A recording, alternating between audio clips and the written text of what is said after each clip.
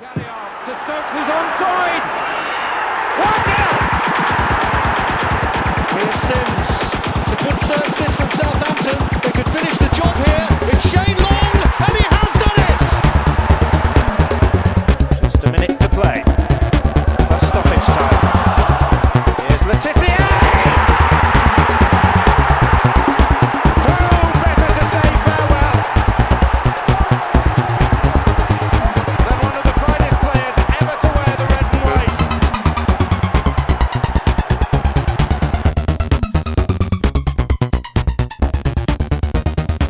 Hello and welcome to episode 110 of the Saints FC podcast. With me this evening, I have the illustrious Mr. Tom Parker. Tom, how are you? That's very kind. I'm good. Everything's better after a win, isn't it? Everything is better after a win. I was just listening to that Shane Long commentary thinking, God, we're going into a semi-final again. Yeah. Hopefully this one's going to be better than the Chelsea semi-final a few years ago. Final. I know it was 2-0. It's kind of, I don't know why I don't remember it or anything. I remember it. I actually managed to wangle some corporate tickets for this one. So I had my two normal tickets, which I think me and my brother managed to get through our Saints membership. And then I also managed to get two corporate tickets, which meant I could take my dad, despite the fact he lived in Portugal and never went to a Saints game that season. This first one was the FA Cup semi-final, courtesy of a energy provider that used to supply my old workplace with energy. Hey, I paid, I think, 500 odd quid for two Club Wembley tickets to watch us cheated against Man United, John. So if you can get the tickets for free, I had to sign a form because, like, if we took a donation or a gift from a potential, even if it's an existing company, so not someone that's actually bidding for anything, we had to declare it and state what the value was and all of this stuff. But yeah, anyway. Pretty par, I'm afraid. Pretty par for the course. But I just don't remember that game. I don't know why. It was a Giroud sort of... did he just do it? So? Let's focus back on the Shane Long semi-final. Yeah. But, maybe that's one of the problems, So they do the semi-finals in Wembley, and it's not as magical as going to Anfield and, nicking it in front of the Liverpudlians there. Shane Long collapsing in front of the away end. Because in old money, this semi-final would have been played on a neutral ground, wouldn't it? Southampton, probably Villa Park, let's face it. Park, I was going to say, yeah. What is it? Saints Leicester. So that might have been too Midlandsy. Yeah, but is there anywhere in the middle of the Midlands? Would they have given us a London ground between Saints and Leicester? Maybe, yeah. It could have been... like Highbury, the old Highbury. Did they ever do an FA Cup semi-final there? Yeah, probably. Or White Hart Lane. Yeah. Or in New Money, whatever the new White Hart Lane is. I think we're talking about old money here, aren't we?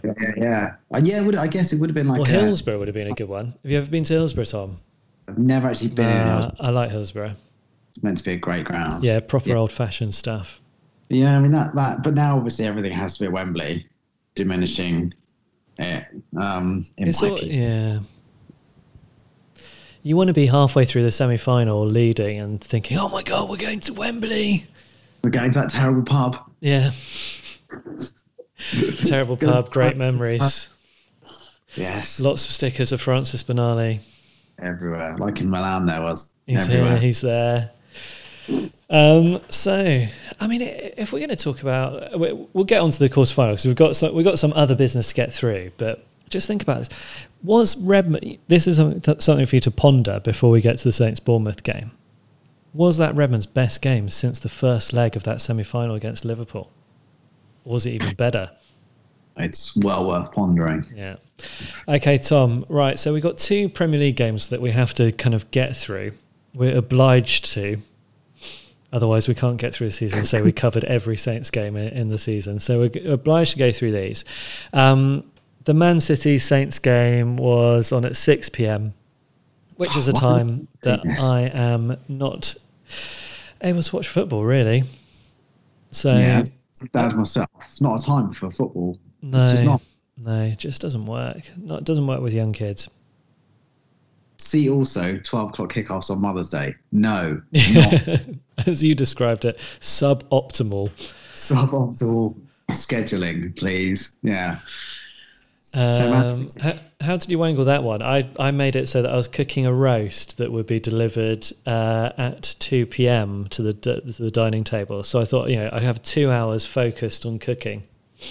So I wangled it by over-indexing. So I started with Bucks Fizz and ham and cheese croissants in the mornings. Basically, I went big early. Flowers from my little Tom, girl. I'm thinking I want to mother your child now. This is... And, I went big, thinking obviously my wife deserves it because she's an amazing mother. Also, nothing to do with the fact that there's a Saints game later on. if I invest big early on, I can get Saints.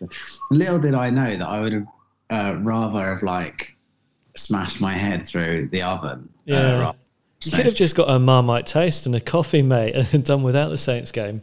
I would have happily, and if I'd have known now, I knew then, I would have happily bypassed that game. I wonder how many mothers of Saints fans or wives of Saints fans who are the mother of their children got an exceptionally good Mother's Day breakfast or dinner to accommodate that game.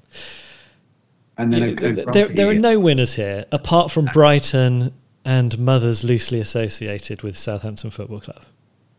Well, even then, as my wife put it, watching football on Mother's Day is not a thing really allowed.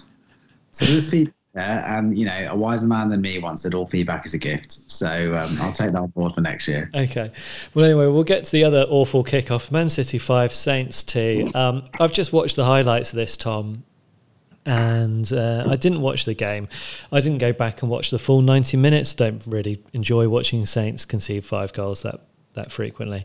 But I did read a couple of the articles about the game, and it was maybe more than meets the eye in terms of the scoreline. But what I did read is that the defending was absolutely shambolic. So sort of Saints played well, apart from when Man City got near to their box, and then all bets were off.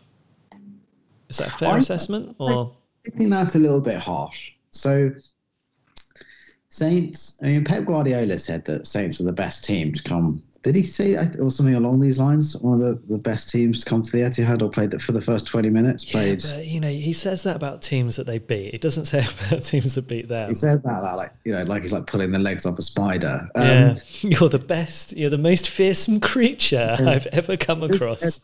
The spider, as I put my magnifying glass over you and burn you to a crisp. Well, look, a game of football is obviously 90 minutes long.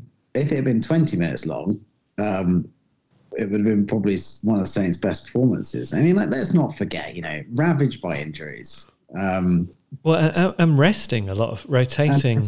Resting the players who might even come in with no right back. Man City are just animals as well. So who actually played right back in this game then, Tom? It was Bednarek, I think, wasn't it? Bednarek and Salisu Vestergaard in the middle. Yeah, I think so. Okay. It seems so long ago.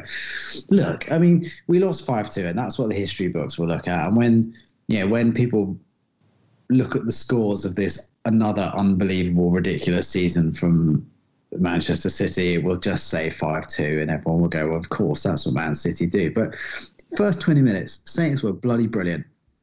They matched Man City man for man. They took the game to them. They had a plan. We had square pegs in round holes. We were unlucky.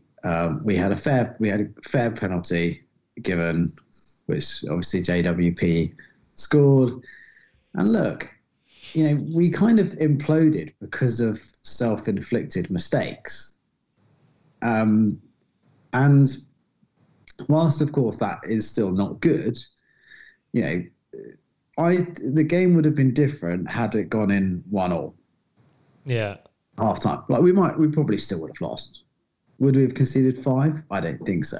But Remind me of the score. Was it 2-1 or 3-1 at half time? I think it might be 3-1. So it's when Man City 1-0, then 1-1 with a James Ward-Prowse penalty. Then McCarthy gave away a penalty which wasn't a penalty, which I saw the replay and I don't understand how that wasn't a penalty. Terrible decision. Then you had James Ward-Prowse nearly lobbing Ederson. Yeah. That was quite good. That would have put Saints 2-1 up. But then Mahrez scored. Yeah. Although it's just from Shea Adams makes a mistake. Yeah. And then it was 3-1 from a Gundogan rebound off a Mahrez shot. So it's 3-1 at halftime. To answer your question. And Saints kind of fell apart. Man City make it easy for you to fall apart because of the pressure they put you under and the fact they just don't ever stop. But look, I think 5-2. It probably didn't flatter Man City, but it also wasn't. I don't think it was a terrible night for Saints either. I think we learned that despite what we think, Jack Stephens is probably certainly not cut out to play centre midfield against that team. It was interesting that McCarthy was brought in as almost like a sacrificial lamb. Don't damage Fraser's confidence. Keep Fraser's stats good on Championship Manager, and don't make him concede a slew of goals. And only 3 teams have scored twice at the Etihad this season, certainly in the league. Leicester's one of them, Man United are another one, and Saints are another one. Did either Leicester or Man United concede 5 whilst they went and got their 2? No, they conceded 0, I think, in their performances. But let's focus on the positives. And I don't think it was that bad a performance. I really don't. I think Saints were punished, but that's what Man City do. For all Saints' trouble, if Saints end up in really big trouble this year, it's not going to be that game that hurts them. No, and one of the things which I took from this game, which I thought was quite coincidental, is that James Ward-Prowse and Adams, who are the 2 scorers from the game against Sheffield United, both got goals again. So it's good to see them both scoring. Certainly our 2 most prolific players in the side at the moment whilst Ings is out. And Ings is probably nearly back now, isn't he? Well, that's it now. I think, all being equal with everything we know, Ings should be, if not starting against Burnley. Well, he probably won't, will he, based on form? Well, I think that second striker spot's still available, isn't it? I think it's probably safe to stay alongside Shea McAdams. But yeah, look, the Man City game was it happened. Yeah. Put it this way, could have been a lot worse because in the second half when they started, it looked like there was a bit where we looked like a bit like Man United, where we looked like that we would just concede every time they went into our half. Okay. Well, that didn't happen, so that's a relief. Yeah. But I mean, we've now got, is it the worst defence, second to worst defence in the Premier League this season? After West Brom? I mean, that wouldn't surprise me. We've conceded 5 twice and 9 once. That's not great. Yeah. I mean, that's the equivalent of 0.5 goals a game for the entire season, just in 3 games. So could have been worse. Match report. What I think was quite interesting about this game is we obviously rotated, we rested players, and this was all with the fact that we're sort of throwing this game. We knew we weren't going to win it. Let's go rest these players and make sure we absolutely batter Brighton, get the 3 points, keep them at a good length. And, then we can forget about relegation or worrying about having to look over our shoulders and press on and just concentrate on the FA Cup. So that didn't go well, did it? Yeah. I mean, I would put, went into the Brighton game with quite a lot of confidence. I think we've got a good record against Brighton. They're without Lamptey, who's arguably their best player. They don't really have a sort of deadly forward, a big, horrible, strong forward, the type that we normally struggle against. And, they're below us in the league and, we did a number of them at their place. I thought this was kind of nailed on for Saints. We also had a relatively strong team out there. Probably our first choice team, apart from maybe Romeo and Ings. And we started really badly. You know, I think I don't know why, but we just didn't look like we were there.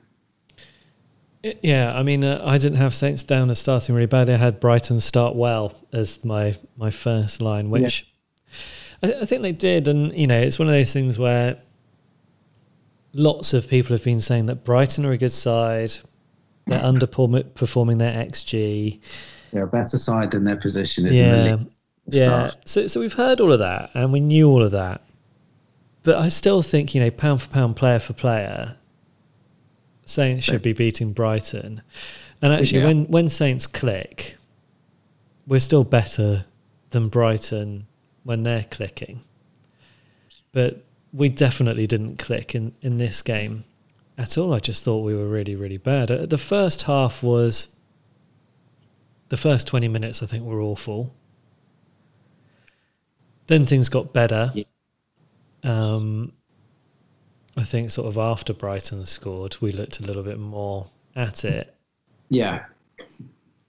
And did Adams get his goal in the first half or the second half? Yeah, it was first half, wasn't it? So, you know, we started... I mean, you can say Brighton started well. I would argue we started really poorly. They pressed us really aggressively.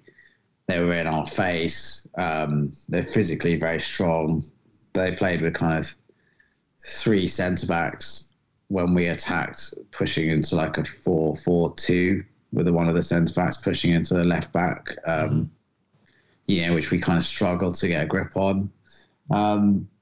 And Saints just looked all a bit flummoxed. And then, you know, Brighton scored a goal, which wasn't undeserved.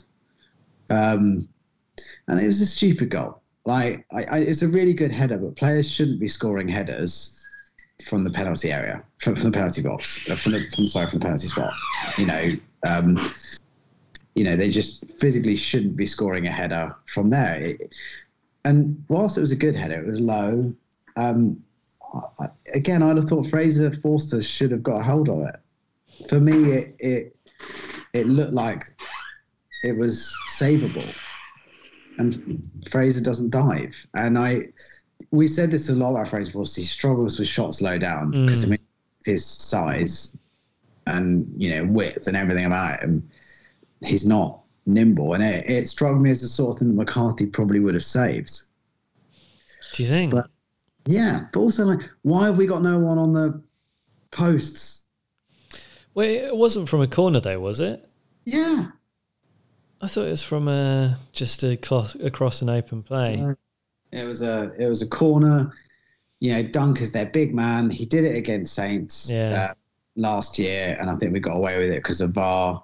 Yeah, he's who they aim for at corners every single time. Him and Ben White. So there's 2 players. He's running in from the edge of the box.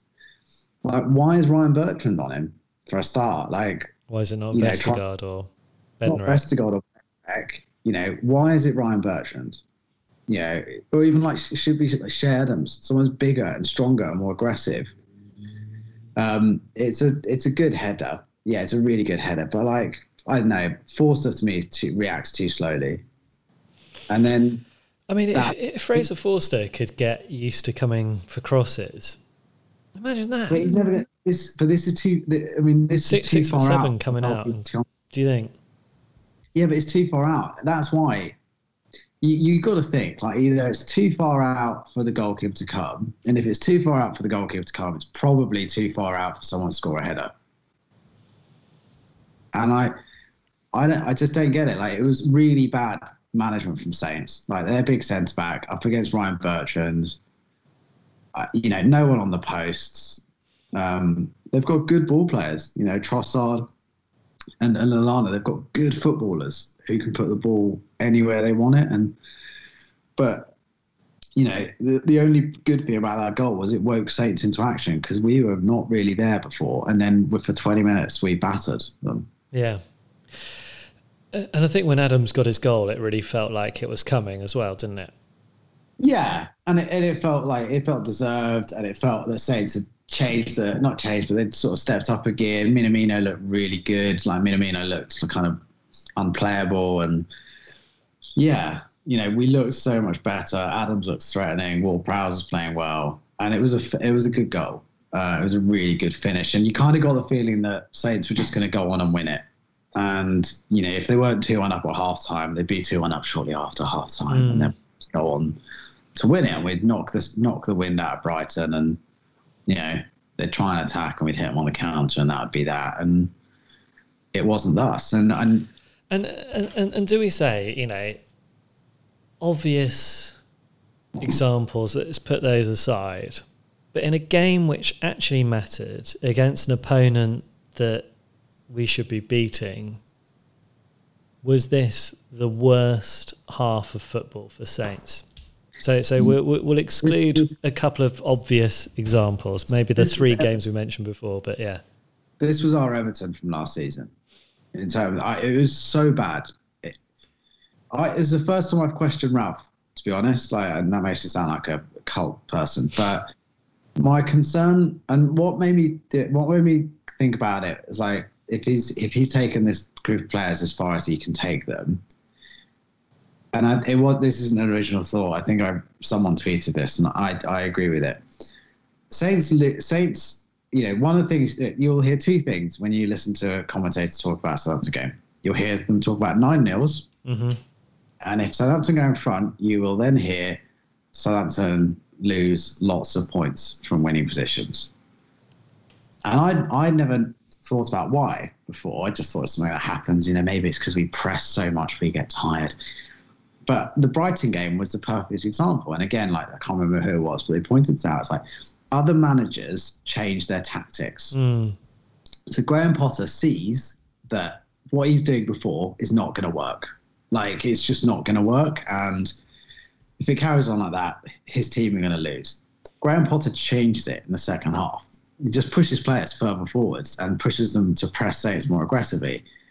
Saints play the same game of football they're playing in the first half. So Saints are playing a different team. Yeah. You know, they're playing the same Brighton that was working for them in the first half. They're playing a different Brighton. But Brighton have changed things. And for me, it was kind of the first time I thought, like, maybe about, you know, with Ralph, if you know, he has one way of doing it, which when it works is brilliant. But if it doesn't, then, you know, you got to think about when Ralph's assistant, was it Danny, can't remember, Klitzenberg, whatever it was. Kitchen Blitzer. You know, left to join, was it Bayern he joined? And yeah. You wonder if, I imagine Ralph's a pretty dominant, forceful personality. And does he have anyone on that bench sat next to him that can turn to him and say, you need to change it? You know, that's what good leadership is about, is surrounding yourself with great people that give you difficult words of advice and prompt you to change direction if things aren't going your way. Yeah. And Saints don't do that. So Saints will consistently do the same thing and consistently get hurt. And the Brighton second half was the worst half of football from Saints this season. Players, even senior players like Armstrong, just looked lost. You know, you could see the frustration amongst the players. You know, there was a moment when Vestergaard sort of runs forward, brings the ball out of defence. You know, this is probably about like 60, 70 minutes into the game. We're chasing a game, horribly chasing a game. And, you know, there's no movement for him. He sort of, you know, or Benrick, I can't remember which one, he throws his hands in the air in frustration. Yeah. And nothing's happening. And the worst thing about it, you know, was that Brighton actually had a pretty comfortable second half. We didn't put them on the rack. It wasn't like we tried everything and it just didn't go in. Like, you could argue against Newcastle, terrible first half, but in the second half we were just really unlucky. The ball just wouldn't go over the line. This was just something else. This was the worst, most disjointed, most dispassionate, dissatisfactory, unprofessional performance you've seen it. It's just saying since Everton last year at home. Yeah. And and we've seen some great football in that time, and we've seen some really bad football in that time. But this was worse because you'll take a lot. You know, they get hammered.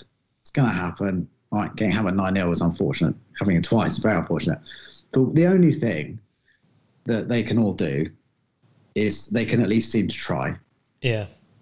And if they give up trying, then you know, what does that tell you? I don't know. there was just like there were absolutely no positives to take from the second half. The closest we got to anything was like Kyle Walker-Peters sort of stumbling in the penalty area in a half-assed penalty shout. It was never a penalty. I mean, like, Brighton aren't that good. Yeah, Brighton aren't actually that good at all. We made them look very good. And they were more aggressive than us. And that's not something you think you would have said about. You know, we were being out for by Lallana. Was physically, he wanted it more than the Saints players. They wanted it more. And we were getting bossed, all over the pitch. I mean, this is it's a problem that I think we've talked about. I mean, how long have we been doing this podcast now for, Tom? It was probably since 4 years now. I think it's longer than that. We were certainly during Claude Puel era, weren't we? Yeah. But the amount of times I feel that we've talked about Saints in this sort of situation where they don't seem to understand the urgency of the situation. And like, I think under Pellegrino, under Hughes, the fans realised that we were in a battle and a fight long before it even occurred to the players. It's like they live in some sort of like dreamland bubble sometimes where they think, everything's going to be fine, we're quite good, we're going to be fine, we don't even really have to try, and it'll work out okay. It's almost like banking on the future rather than actually just tackling with the issue there and then.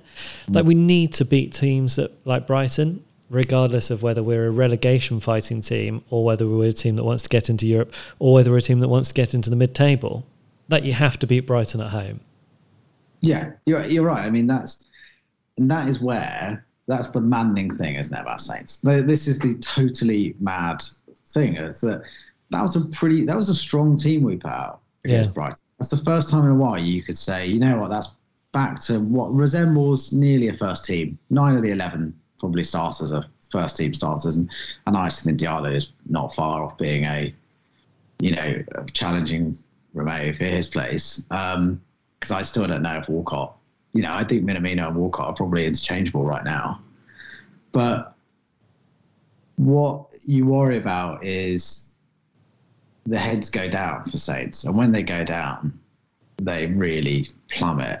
And it's strange because, I do think we've got some leaders on that pitch. I do think Bednarek is a leader. I do think Forster's probably a leader. Ward-Prowse is 100% a leader.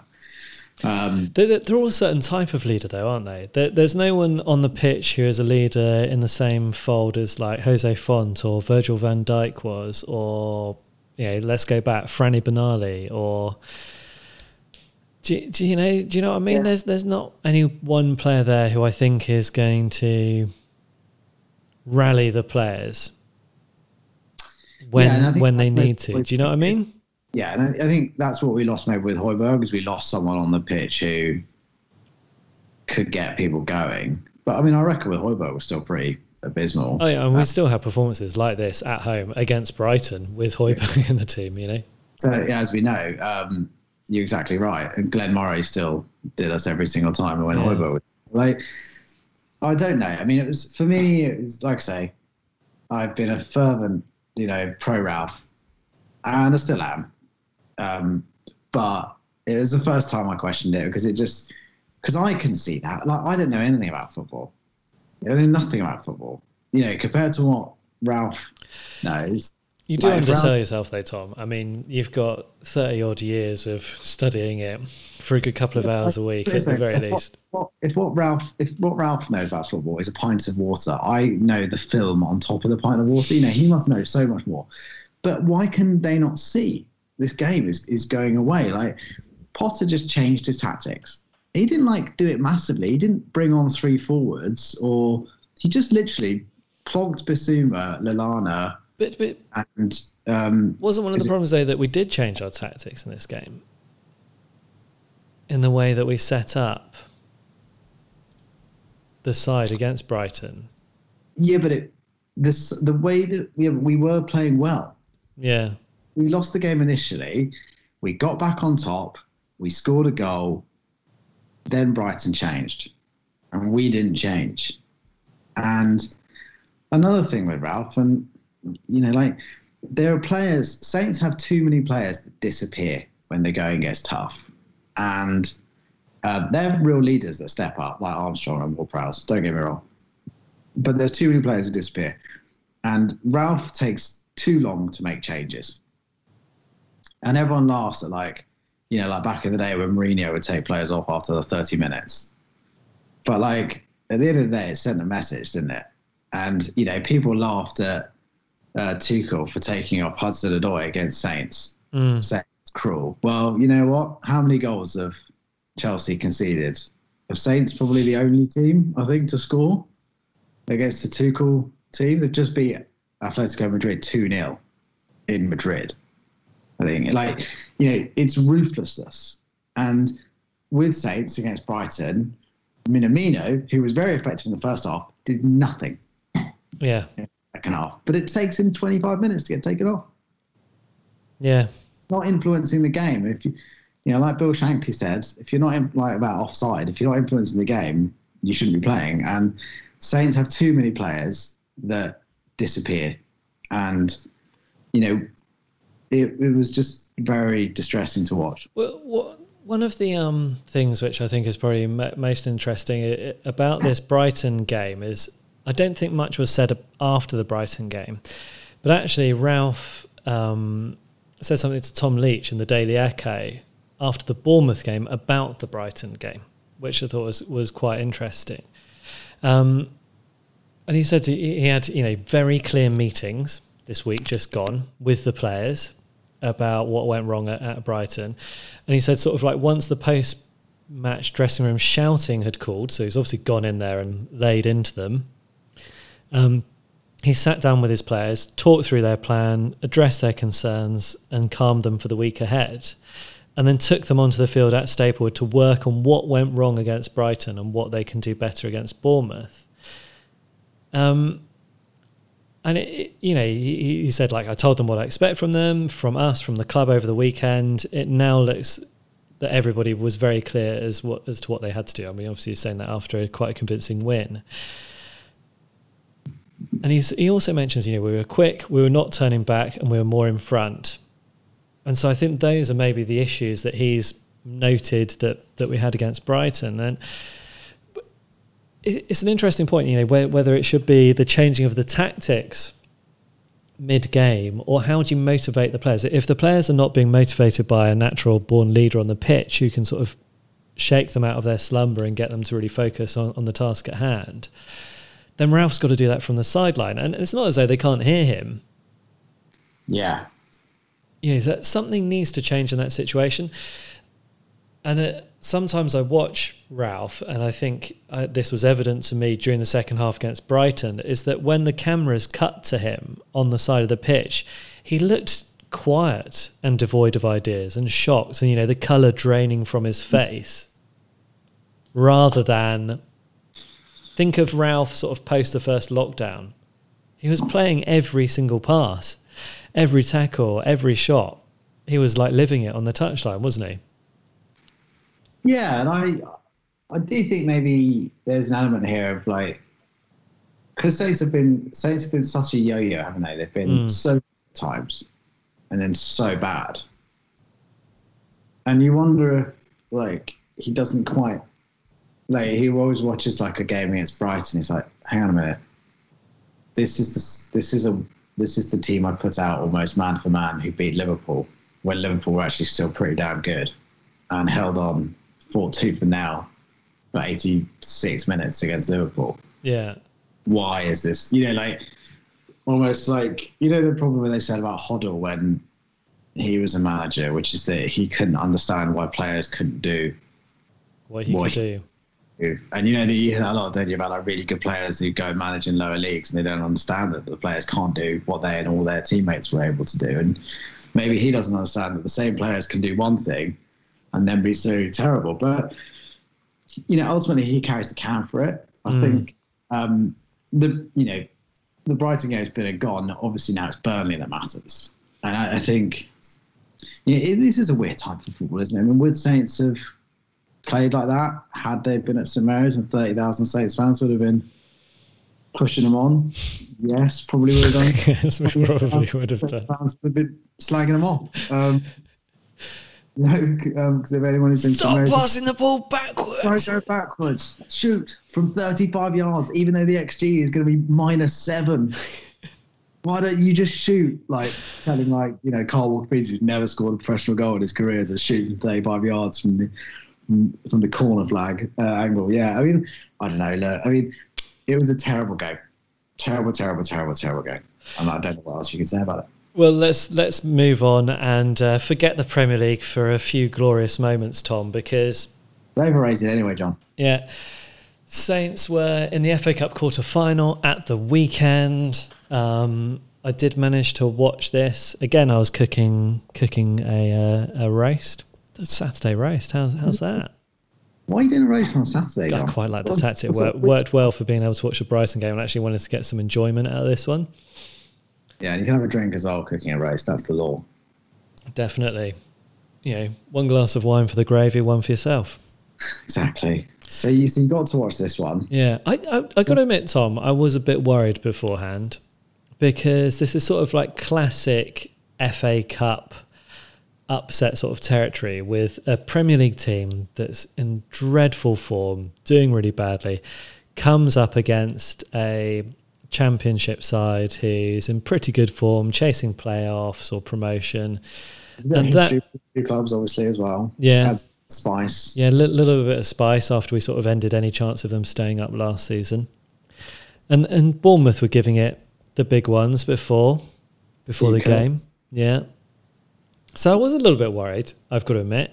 And I was really worried that our season would sort of peter out and there'd be nothing from it. But I needn't have been worried, Tom, because we looked like a very good Premier League side playing against a Championship side and doing everything that needed to be done and dispatching with them with multiple goals, which could have been quite easily have been more. All of which were good goals as well. Yeah, it was almost like it was easy, wasn't it? I mean, you don't often say that with Saints, but it was easy. In many ways, it was easier than the Shrewsbury game. Oh, yeah, definitely. It made it look easier than the Shrewsbury game. And I think, obviously we've got a much stronger team out there now. But, Saints had players there with the point to prove. Pretty much, the strongest team Ralph could have named. Fair play to him. And I guess he knows he's got the luxury of going into best part of a 2-week international break. So why not play your strongest team? We just, it was one of those games where even though the difference between the Championship and the Premier League is narrower than it's ever been, it made you realise why some players are Premier League players and other players are no longer Premier League players. Exhibit A is Steve Cook, who, is obviously a great professional, and God knows, if someone goes on Wikipedia, you can find out how many games he's played. I imagine it's north of 350 probably. But, my God, he looked like he wanted to die by the end of the first 60 minutes, didn't he, against Shea Adams and against Nathan Redmond and against Gineppo. Nathan Redmond made Steve Cook look very, very silly. But, I mean, we're going to get onto this, and I think we should luxuriate in this game, Tom. So let's start from the start. You weren't far off with 350, by the way. 345. There you go. Yeah. Mind you, that's actually just for Bournemouth. God, he's only 29. Yeah. He had a tough paper round, didn't he? 380 games in his career in total. No, 425 if you include all the... He's a former Spitfire, John. A former... What? Played at Eastleigh. Played 10 games on loan at Eastleigh. Oh, well, there we go. There you go. He's played for every side on the South Coast, by that sense, apart from Southampton. Every generic South Coast side, he's had a stint. Yeah. Let's talk about that Carl Walker-Peters cross, which was turned in for an own goal. A, because I've really enjoyed Carl Walker-Peters' build-up play, but B, because Bednarek played a ball like he was Yannick Vestergaard. Yeah, and I think that's quite exciting, isn't it? If we start to have two defenders who can do that, because I don't think that's been in Bednarek's locker, is it? Really? I mean, it helped that Bournemouth gave Walker-Peters the freedom of the South Coast to make that run. Shame he didn't manage to time it so that he wasn't offside, but you know. But it has been probably our most fruitful attacking ploy this season, maybe apart from direct free kicks, has been that pass. Well, yeah. I mean, the Vestergaard to Kyle Walker-Peters has been great, and here it was Bednarek doing that job. Really enjoyed that ball. Really enjoyed the build-up play. Really enjoyed the own goal. Didn't enjoy the VAR check so much. No, and it is another one, isn't it, where it still looks like they're kind of making it up. Because the angle's not right. The angle's it's not straight down the line, is it? If they really want to persevere with this, they just need to have a camera that follows the ball up and down the side of the pitch. Well, they should have it like, for any older listeners out there who remember The Matrix when it first came out, it was the most exciting thing that had ever come out. And the scenes where they film around people. Oh, yeah. And that's done because they just simply have loads of cameras that go around you. Right. So I don't know why they haven't got like thousands of cameras, like to your point, John, almost like every centimetre have a tiny camera that literally, as the ball moves past it, kicks into life. I mean, I don't. There's probably a reason why they don't, but for me, what they're looking at is a weird, because it's an angle which is kind of you're not side on, are you? You're like, and then you just draw an arbitrary line, and you're like, well, yeah, there you go, that bit is. Even though you couldn't play the ball with that bit. But also, there's absolutely no way from a 2D photograph at that angle that you could actually genuinely tell which part of the body is. But, and also it goes against the spirit of football, doesn't it? Because players are coached to push your body forward to gain the advantage. Because at the end of the day, you can't touch the ball with your hands anyway, so you probably won't touch it with your shoulders, so you should be pushing forward. The point of football is to score goals, and that's why things have generally been in favour of the attacker. But it's just such a weird rule. I mean, ultimately in this one it doesn't matter, but you can guarantee it will matter in the next one. Well, and it has done in past games as well, hasn't it? I mean, let's continue on through the game. Bertrand had a pretty dreadful miss from some really nice build-up play from Armstrong. I wanted to just give Armstrong a bit of a mention because he was brilliant against Day. And Danjuma forced a save out of Fraser Forster. It was almost I don't know if this one was even on target, but he hasn't faced many shots on target, has he, in the FA Cup, Fraser Forster? Lucky this was at head height as well, so you can do. Danjuma looks like a good little player. Yeah, he looks all right, didn't he? Bednarek took him out quite nicely, didn't he, for his yellow card? Yeah, and that was an interesting thing Ralph did that we'll come to, the double snub. And then we had one of those sort of Saints doing dodgy defending from a free kick cross from deep. But, I mean, none of those really bothered us that much. I never really felt like we were massively under threat. And then we get to the point where was it Ward-Prowse picks up the ball in midfield, gets it onto Redmond. Redmond goes on a really lovely run and threads a perfectly weighted through ball to Djenepo, who times his run brilliantly, coming from deep, and slots it away. Fantastic finish.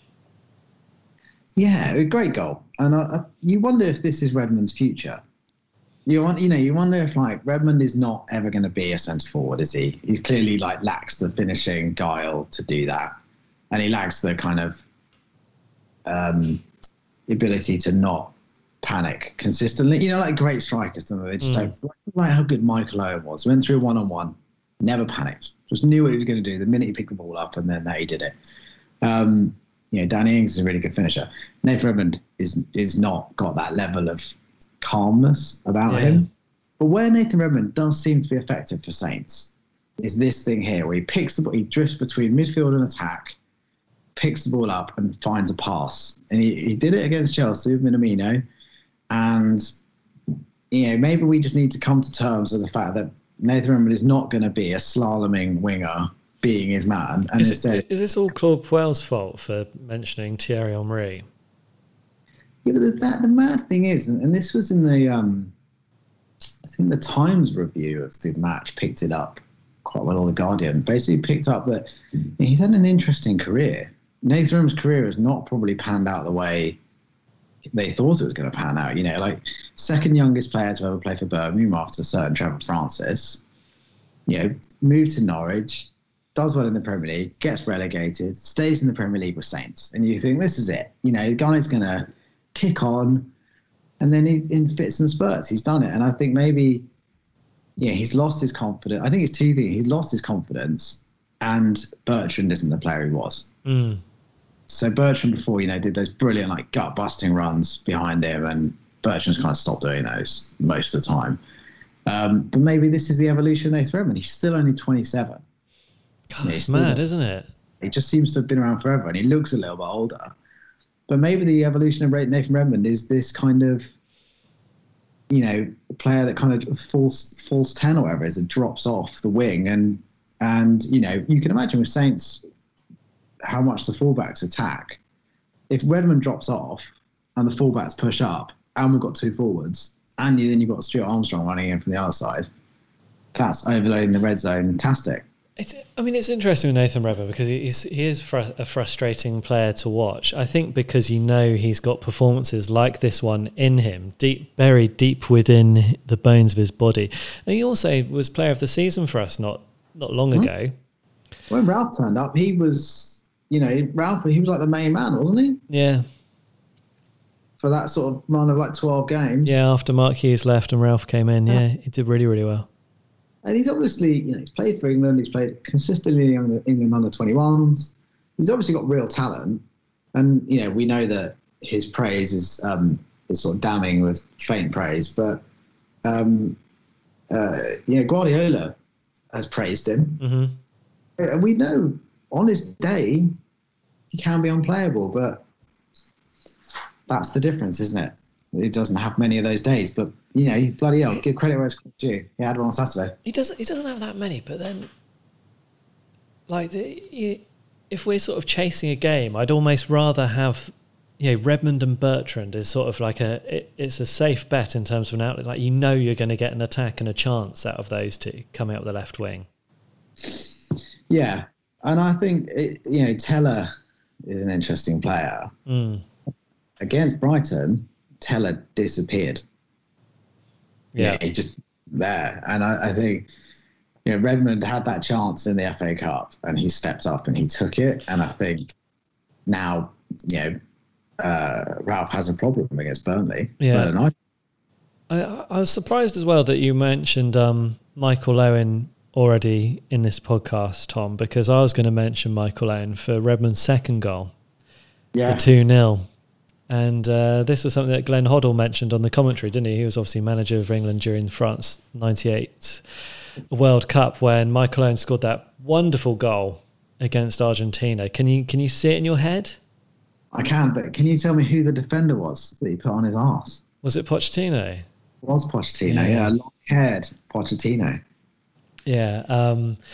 Sort of like sprinting past Pochettino, sort of smashing it into the roof of the net. And this was it was like the Vitality Stadium version. I mean, it wasn't the problem with the ground, the Vitality Stadium, is the TV gantry is too low. Okay. So if you think of the Michael Owen goal against Argentina, you've got from a very high view looking down, and it feels epic. The pitch looks enormous. Yeah. And because the Vitality Stadium, the camera is a lot lower, you're a lot closer to the pitch. It doesn't look as epic when he does it, but essentially it's sort of going from a similar part of the pitch, ending up in a similar sort of place, running away from everybody, then smashing it into the top of the goal past the keeper. It was great, really great. And also, we can add it to the second chest assist of the season. Yes. What was his first one? The first one was the Shea Adams volley against Sheffield. Yes. what's not to love about Stuart Armstrong? Even his chest Even his chest is wonderful. It's just incredible, as I'm sure Mrs. Armstrong will testify. But yeah, but all joking aside, Armstrong, Nathan Redmond gets the run on everyone. And one of the reasons he probably gets the run is because people are probably like, in that micro millisecond, the Bournemouth players are probably thinking about what Stuart Armstrong is going to do. They're just dazzled by his chest, Tom. They're dazzled by his chest. But all joking aside, they're probably thinking, right, what can he do from here? He's going to probably have to hook a long ball, a slow arcing ball over the top, in which case it's a foot race. Steve Cook's bigger. He might be able to block it. But instead, because he does something completely unexpected, Redmond's gone. By the time anyone realises what's happening, he's off. And he's off, and Steve Cook, it's safe to say, struggled to keep up. It's probably the most polite way of putting it. I did like the photograph of Steve Cook sort of on all fours, sorrowfully looking up at Nathan Redmond as he was smashing the ball into the roof of the net. It was very amusing. Yeah, it had a kind of air of probably my favourite I have two non-favourite Southampton goals ever. One is Zidane's volley against Bayer Leverkusen. Mm-hmm. And the other one is, do you remember Mesut Ozil, when Mesut Ozil goes through and he's got two defenders and a goalkeeper to beat, and he basically does what Minamino does, where you put him on his backside, but Ozil does it 3 times. Yeah. It's Europe against someone and then just sort of scoops it into the net. And there's a brilliant camera shot of Ozil scoring, and you can just see players on the floor looking up at him. How has he managed to do this? And it had a kind of air of Steve Cook was Steve Cook looked like he won a competition, didn't he, to play against a professional footballer.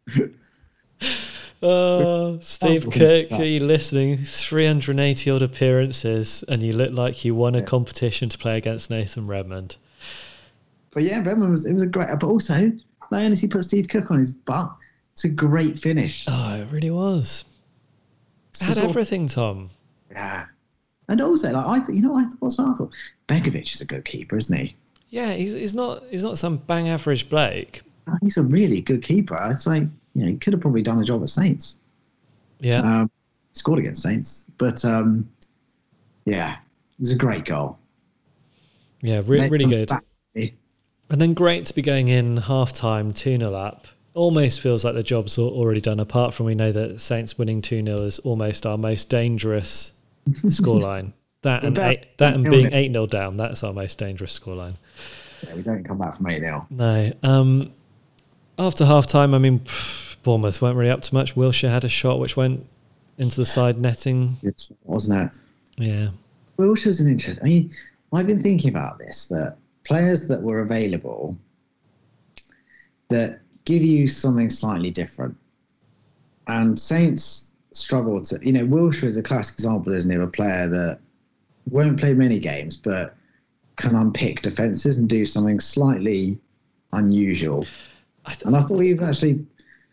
I think the problem with someone like Wilshere, though, let's say if you're Bournemouth or if you're Saints and he does well for a few games, you then start relying on him and start building tactics and moves around him. And then he's out for a few months, and then it's just then you have to start again. So, yes, but almost only as a luxury player that you bring on at half-time to unlock a side. Because I think he's too flaky to be... He looked good, though. Did you see the foul on Vestergaard as well? He tried to two-footed... He got away with that. Yeah. He got away with that, and I thought he was going to get at least booked. It was a one, and he's lucky it was Vestergaard and not... Yeah, Vestergaard sort of shrugged, didn't he? Yeah, Vestergaard was a bit in Lord of the Rings where an orc attacks an ent? For non-Lord of the Rings fans, an ent is a giant tree monster.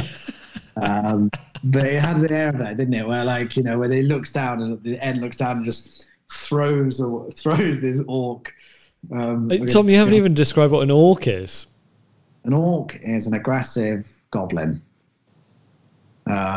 Think Jamie Vardy.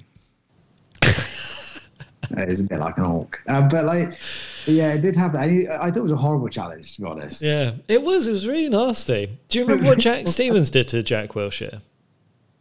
Oh, you picked him up, didn't you, and threw him back on the ground? Yeah, this was after Jack Wilshere tore Jack Stevens' shirt off him as Saints were on a counter-attack. And then Jack Wilshere was coming up the pitch a little bit later. I think basically Jack Stevens just ended him, didn't he? Did Jack Stevens get sent off for that? Yes, very much so. It was worth it, though. Everyone was just like, yeah, I'd have done exactly the same thing. Yeah, Wilshere's, let's just say, divides opinion. It was a nasty challenge, Jack Wilshere. He's a nasty guy, isn't he, though? Yeah. He is. He's a horrible little bit of work. Maybe. I don't know. You quite like him, don't you? No, I think he's probably one of those blokes who's had a horrible time from the tabloids. Probably everything he does gets blown out of proportion. Also, he loves a fag, doesn't he? He likes to drink. He's English. Yeah. But nasty challenge. But there's another nasty challenge we could talk about as well towards the end of the game, John. Oh, yeah. Before we get to that, we've got Adams' disallowed goal from offside, the VAR. I mean, this was like one of those goals which pre-VAR, that would count and nobody would even give it a second's thought, would they? Because it sort of bounces between Adams and the defender and then comes off Adams' shoulder. And at the point where it leaves Adams' shoulder, Stuart Armstrong's offside, isn't he? Yeah. I mean, it was offside. I mean, technically it's the correct decision, but... Yeah. I don't mind this one so much because it was offside and it was clearly offside. And also, like, Bournemouth appealed for it straight away. You know, the arms went up and it was a really smart finish from Adams. Again, you know, it would have been his 4th and 4. And who'd have thought that this bloke that we thought was only, you know, good for 3 or 4 yards out is now swamping them from outside the box with regularity. Yeah. I mean, if he can score a goal he got a goal disallowed against Man City as well, didn't he? Yes, he did. I mean, which was unfair. Yeah. And he had a goal disallowed against Man United, which was totally very unfair. Yeah. I mean, Carl Anker said at the beginning of the season about Che Adams, he said he will score 8 goals this season. Did he say 8? I think he said 8, and I think he's on 7 now, isn't he, in the Premier League? I think he said more than 8. I think he said double figures, didn't he? I say he's on. How many is he on? I mean, 6 is on League 7. Yeah. Tom, you've got to set me up with these stats so I have a chance to Google them before I get there. It's bad co-hosting. Yeah. Let's get on to the third goal then, the actual real goal. This one sort of comes from some really good work from James Ward-Prowse. This is pressing deep into Bournemouth's half, the high press in its sort of like perfect form, I suppose. James Ward-Prowse wins the ball back, gets it to Redmond, who plays it along to Armstrong. Armstrong has a really good shot, comes off the post. One of the things which does frustrate me about Redmond is he never follows in when someone's taking a shot. Stands there totally still and the ball comes perfectly back to him and he can just position it straight back into the corner. It was a great finish and he was absolutely in the right position. Yeah, and it was reminiscent of the Stuart Armstrong goal. Against Wolves. Wolves goal against Wolves. And too often we've spoken about Redmond and we've spoken about his tendency to just blaze it over, haven't we, and lash it as hard as he can. But this was just nice to see, just a bit more composure.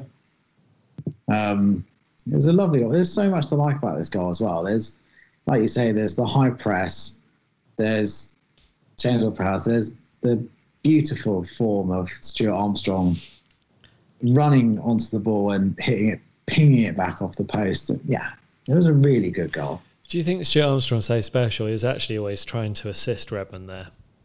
He's like, by look, pinging it back off the post. Confidence, Redders. Have this one. But I'll pass it to you because that's boring. I can do that, but I won't do that. I'll ping it off the post to get you a better angle. That's what he did. And it's such a shame that those two didn't combine again for the Redmond hat trick, and it nearly happened, didn't it? I mean, Armstrong ran from deep, absolutely lung-busting run. Sort of, I think, runs out of steam a little bit, sort of loses control of the ball, but manages to get it across to Redmond. sort of does a 2-footed challenge as well in the middle of it. On the ball. On the ball, which could have been nasty if he caught someone, but we'll let him go. But Rowan just flashes it wide. I mean, that would have been the perfect way for him to bounce back, wouldn't it? A hat-trick. But, you know, he was involved in all 3 goals. 1 assist, 2 goals. Man of the match by a mile. Perfect game. Brilliant performance. I think he was better against Liverpool at St Mary's in that first leg of the semi-final of the League Cup. Who got the assist for him in that game? Was that Sims or... I can't remember. God, I can't remember that. I just remember being in the Northern and watching that goal that he scored against Liverpool. I was, you know, one of those, you know, when you're behind it and it just all happens in front of you. It's just wonderful.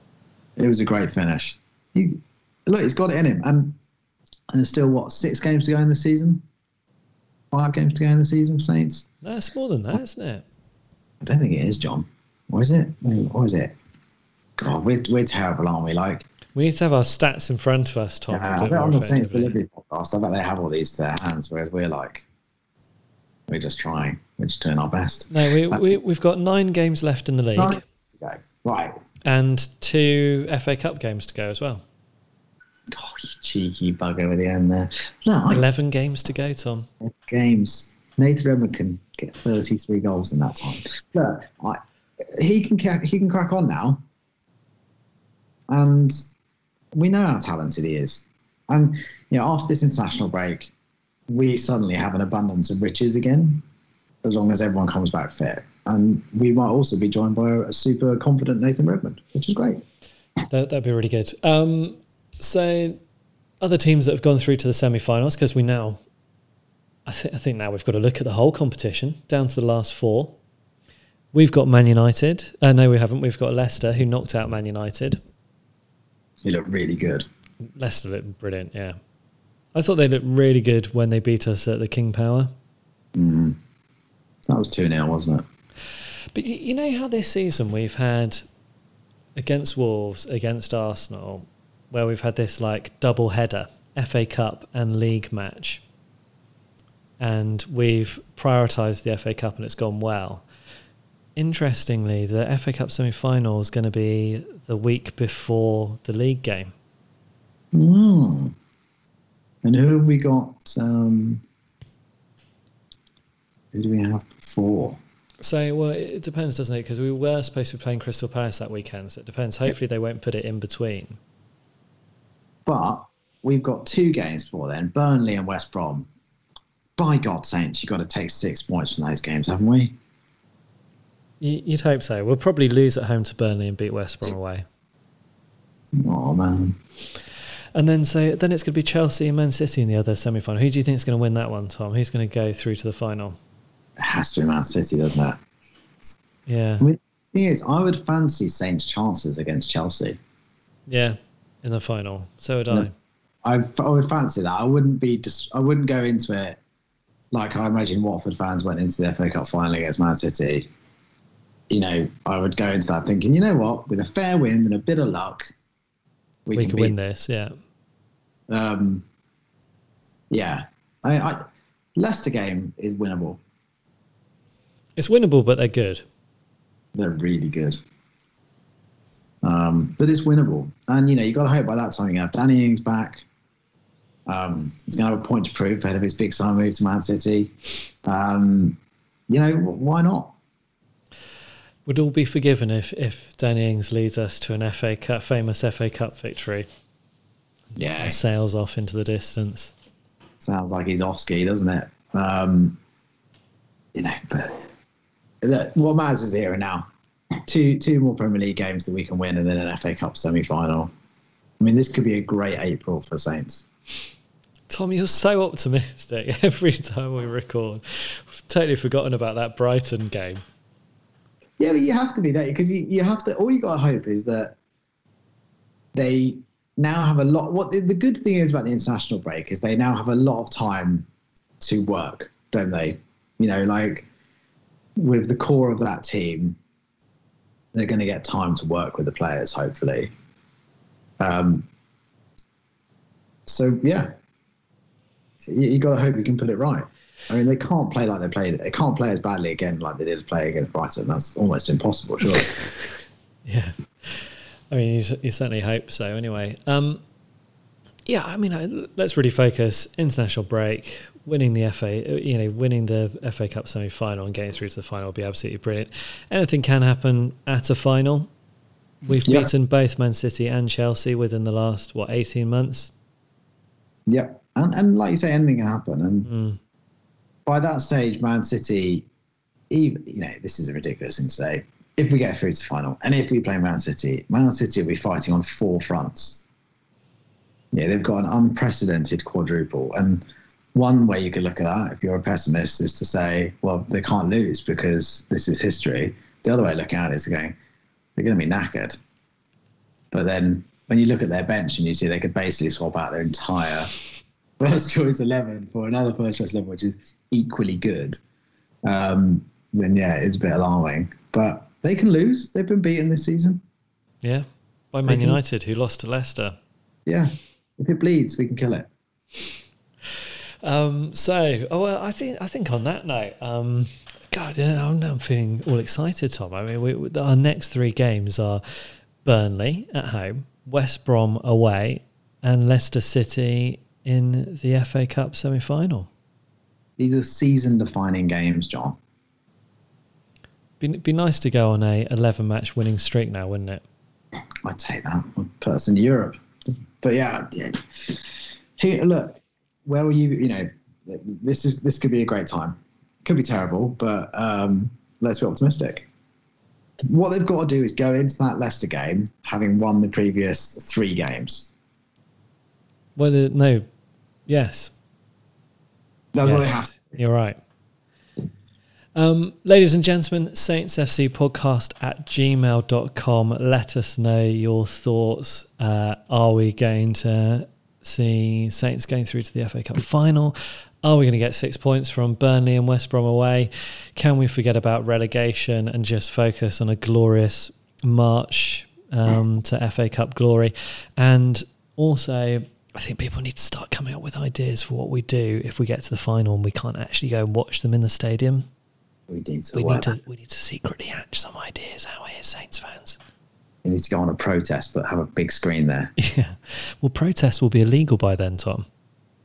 No. With this new bill, as long as we don't cause any nuisance. Yeah. Well, I can't promise anything, but yeah. Look, imagine that we go on a European tour next summer, John. Don't tell anyone. Right. Ladies and gentlemen, it's been a pleasure working through this. I mean, working through 2 dreadful results and one result which should really have been as expected. But we're in the FA Cup semi-final, and I'm excited about that. So there we go. Very much so. Right. Cheerio, everyone. Good night.